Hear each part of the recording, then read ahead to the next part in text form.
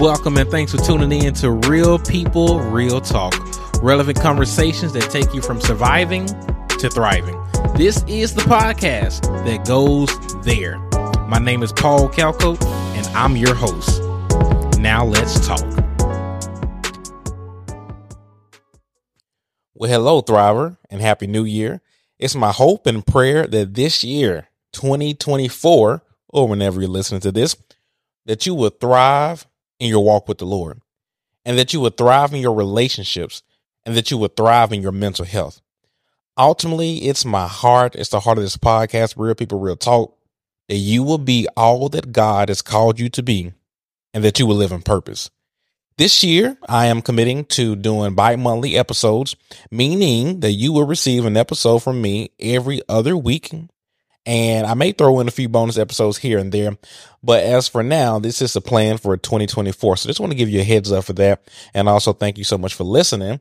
Secondly, I had the chance to look at the stats of the podcast.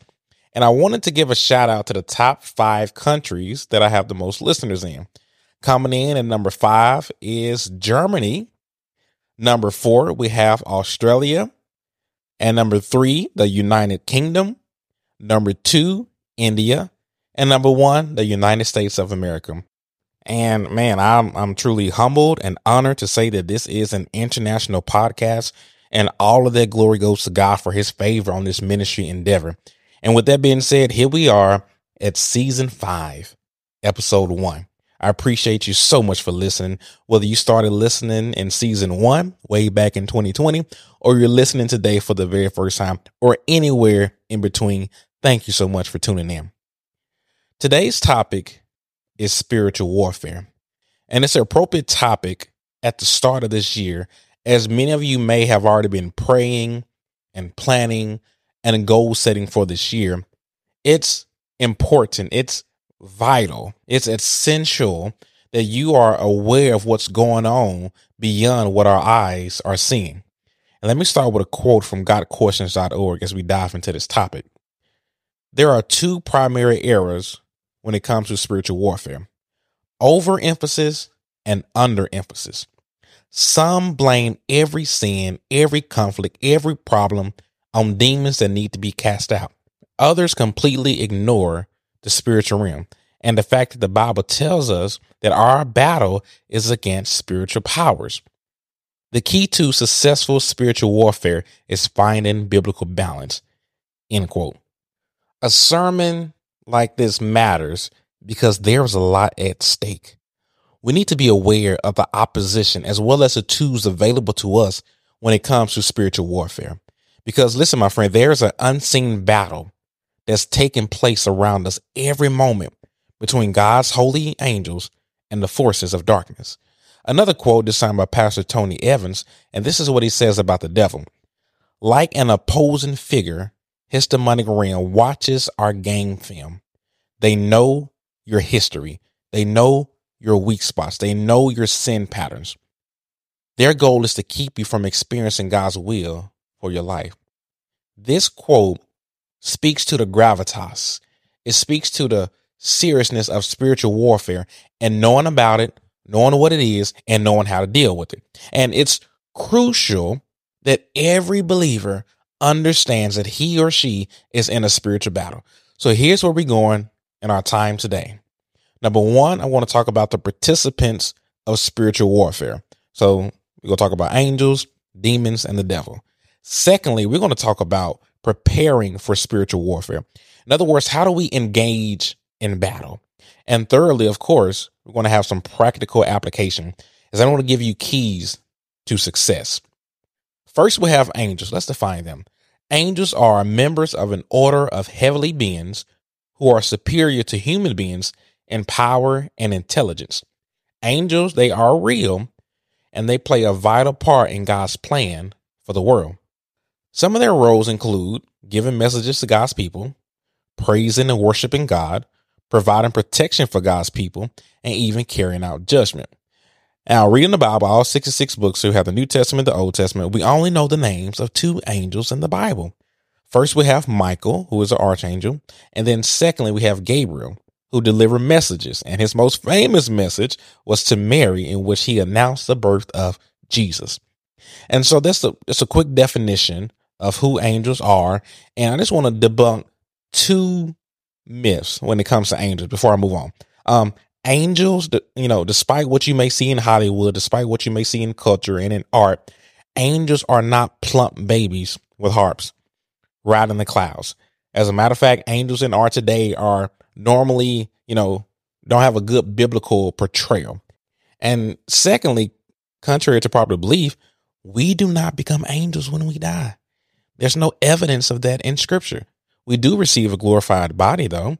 And so that's just a snapshot of angels, one of the participants of spiritual warfare. And on the opposite side, we have demons, which are fallen angels that have rebelled against God, and they were thrown out of heaven.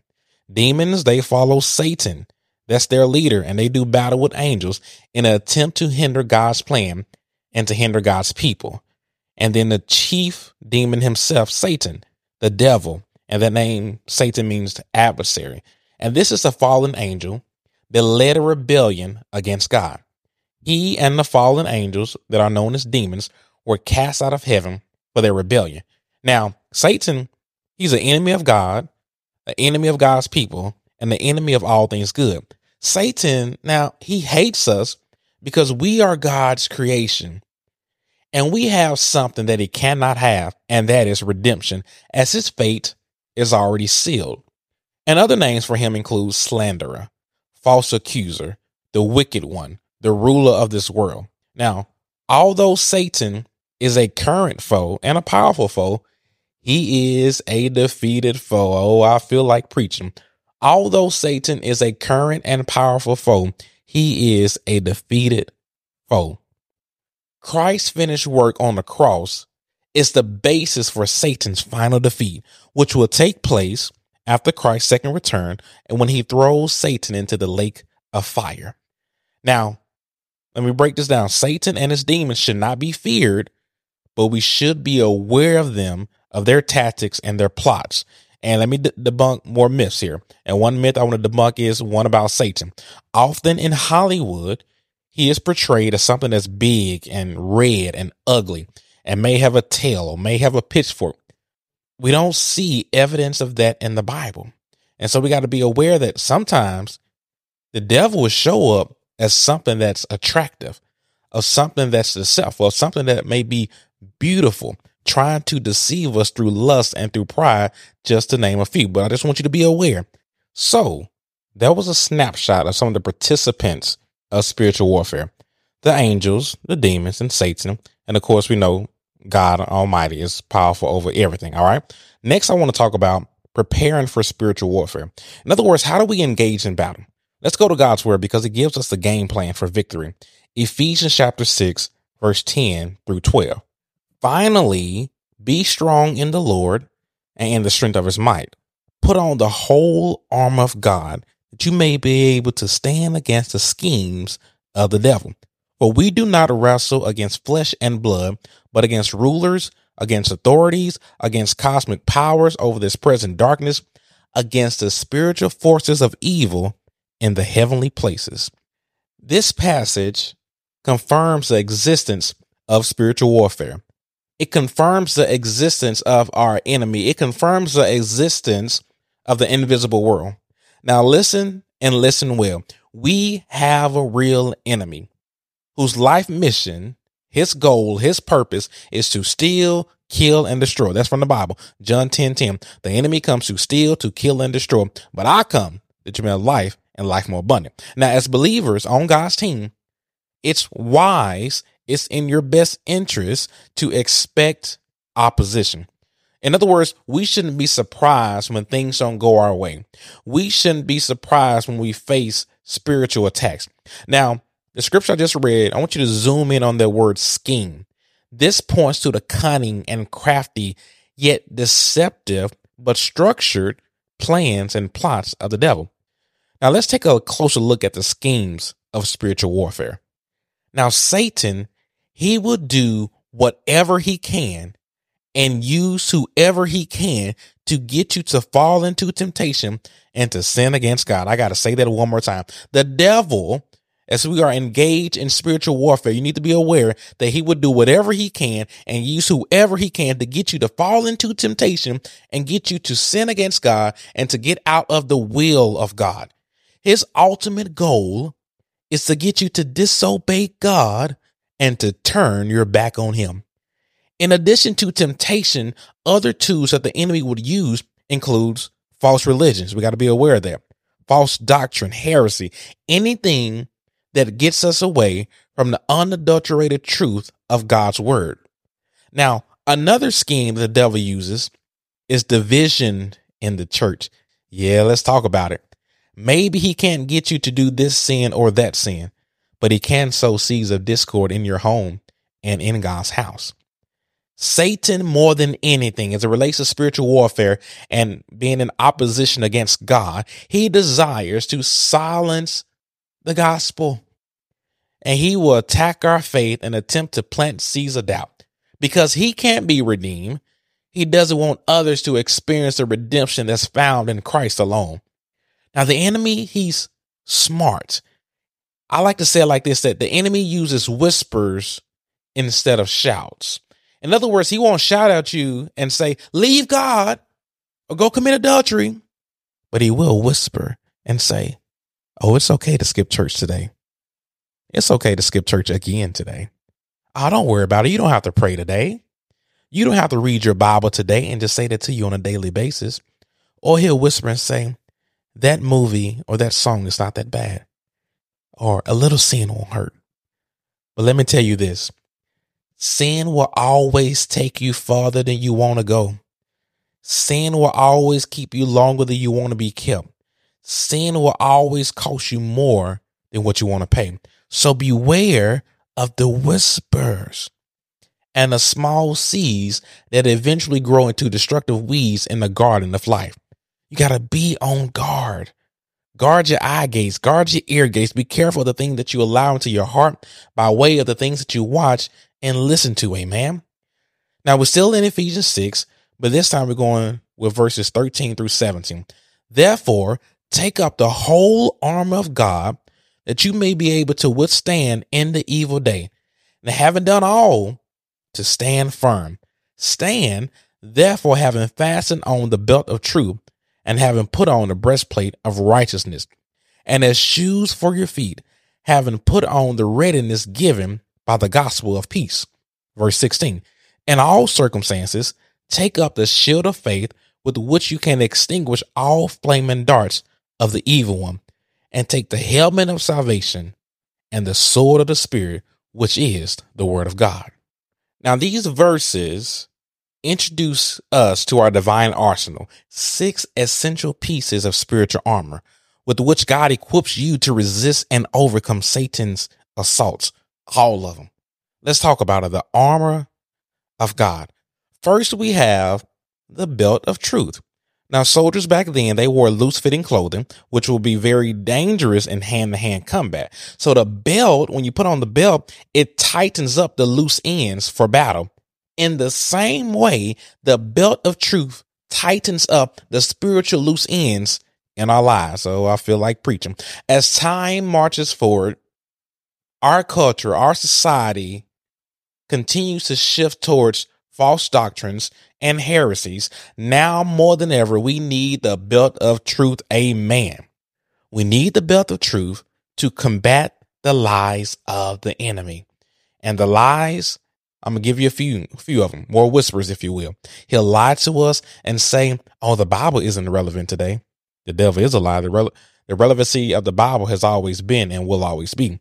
He'll whisper more lies and say, oh, if you've gone too far in the wrong direction, you might as well keep going. The devil is a lie. There's mercy. And when you repent, turn back to God, he'll be there waiting for you. The devil will continue to lie and say everyone's beliefs are true. He'll say things like God is not really good, therefore you can't really trust him. Or he'll whisper more lies and say God doesn't hear your prayers. Let me be very clear. These are all lies. And you need to take hold of the word of God, the truth of God, and put on the belt of truth. Secondly, we have the breastplate of righteousness.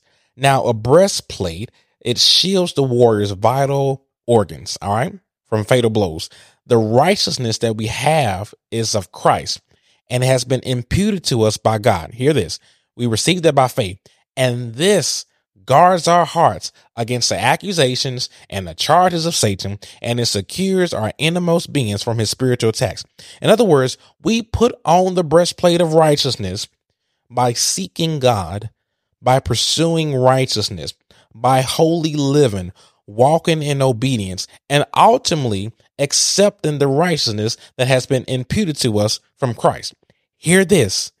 If you are not walking in righteousness, if you are not pursuing purity, if you are not aiming to live a holy and godly life, and you're walking in the flesh, it will leave your vital parts open and susceptible to the weapons of the enemy. So that was the belt of truth, number one. Number two, the breastplate of righteousness. And thirdly, we have as shoes for your feet, the readiness given by the gospel of peace. The gospel of peace pertains to the good news that through Christ, believers are at peace with God and he is on our side. This piece of the armor, it speaks to the expectation and the responsibility of every single believer to share the gospel. This is a most powerful weapon against spiritual warfare, because as you share the good news with others, they can come to know and serve Jesus and escape the grips of the kingdom of darkness. So never stop telling people about Jesus. Keep sharing the gospel. Keep sharing your faith. Keep pointing others to Christ. Fourthly, we have the shield of faith. The Bible says in Hebrews 11:1, now faith is the confidence of what we hope for and the assurance of what we do not see. Without faith, it is impossible to please the Lord. This type of shield in those days, as we're talking about the Roman soldier, it was as large as a door and it would cover the warrior entirely. It provided a blanket of protection and served as the first barrier against the enemy's attack. Satan attacks can sometimes cause us to doubt God, but faith, the shield of faith, prompts us to believe God. We give in to temptation when we believe that what the devil has to offer is better than what God has promised, and that's a lie. Faith is so important that Jesus told Peter, and he said that I prayed for you, Peter, and I pray that your faith fail you not. Listen, my friend, when you believe God and you take him at his word, we remain grounded in truth, and the lies of the enemy lose their power, and we become overcomers because we have the shield of faith. Now, the fifth part of the spiritual arsenal is the helmet of salvation. A lot of spiritual warfare happens between our ears and our mind. Now, a helmet was vital for survival and protecting the brain. If the head was badly damaged, the rest of the armor will be of little use. The assurance of salvation is our defense against the enemy and against anything that he throws against us. Now, Satan, as we're talking about spiritual warfare here, he would try to plant seeds of doubt and discouragement about our salvation. But those that have placed their faith in Christ can be assured of their security in Christ Jesus. Amen. Also, when you're under spiritual attack, you can always say, when you're a believer, you can always say at the end of the day, it is well with my soul. And that, my friend, is the assurance of salvation, and that's peace. So I want to encourage you to keep an eternal perspective, as our salvation is the most precious gift that we have received. Keeping our eyes on that can help us to weather the storms of life and will help us to be prepared for battle. Now let's talk about how to put it on, how to put on the helmet of salvation. Let me read for you Romans 12:2. Do not be conformed to this world, but be transformed by the renewal of your mind, that by testing you may discern what is the will of God, what is good, what is acceptable, and what is perfect. This passage, it instructs us to renew our minds by allowing the truth of God's word to wipe out anything that's contrary to it and to adopt God's perspective. Put on the whole armor of God. Put on the helmet of salvation. In other words, how do we put it on? God's word must have the final say in our lives. Not our opinions, not culture, not politics, but God's word. Amen. And as we wear the helmet of salvation every day, our minds will become more insulated against the suggestions, the desires, and the traps that the enemy lays for us. Let me say it like this. Please don't allow the devil to have your mind. And the final piece of the armor of God is a sword of the Spirit, which is the word of God. This is the ultimate weapon. As Hebrews 4:12 says, for the word of God is alive and active and sharper than any double-edged sword. It penetrates even to dividing soul and spirit, joints and marrow. It judges the thoughts and the attitudes of the heart. The purpose of the sword of the Spirit, the Bible, is to make us strong, that we will be able to withstand the evil onslaughts of our nefarious nemesis known as Satan. The more we know and understand God's word, the more prepared that we're going to be when it comes time for spiritual warfare, when it comes time for battle. All right. Now, the sword of the Spirit is used both for offense and defense. On defense, we use it to protect ourselves against Satan's attack. And our offense, it will help us to destroy the enemy's strategies. For example, Jesus, our best and brightest example, when he was under spiritual attack and being tempted by the devil, he used the sword of the Spirit. He used the word. He countered every temptation by saying, it is written. And we can do the same thing today.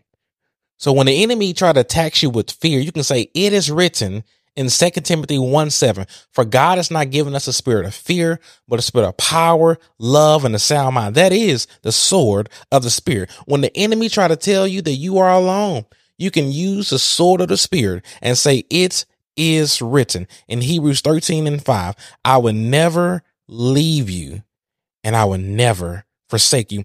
When the enemy tempts you with doubt, use the sword of the Spirit and respond by saying it is written in Ephesians 3:20.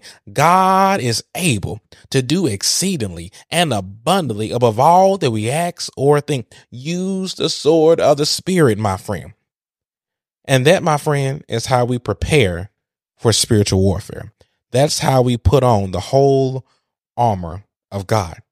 Now, I'll conclude with keys to success in spiritual warfare. Number one, in addition to the armor of God, you also need to pray continuously. The Bible says, praying at all times in the Spirit with all prayer and supplication. To that end, keep alert with all perseverance, making supplication for all the saints. Because of the nature and the consistency of spiritual warfare, we cannot afford to take a day off or to go days without connecting to God in prayer and in the word. We must always be on guard and we must always be alert. So number one, always pray and be alert.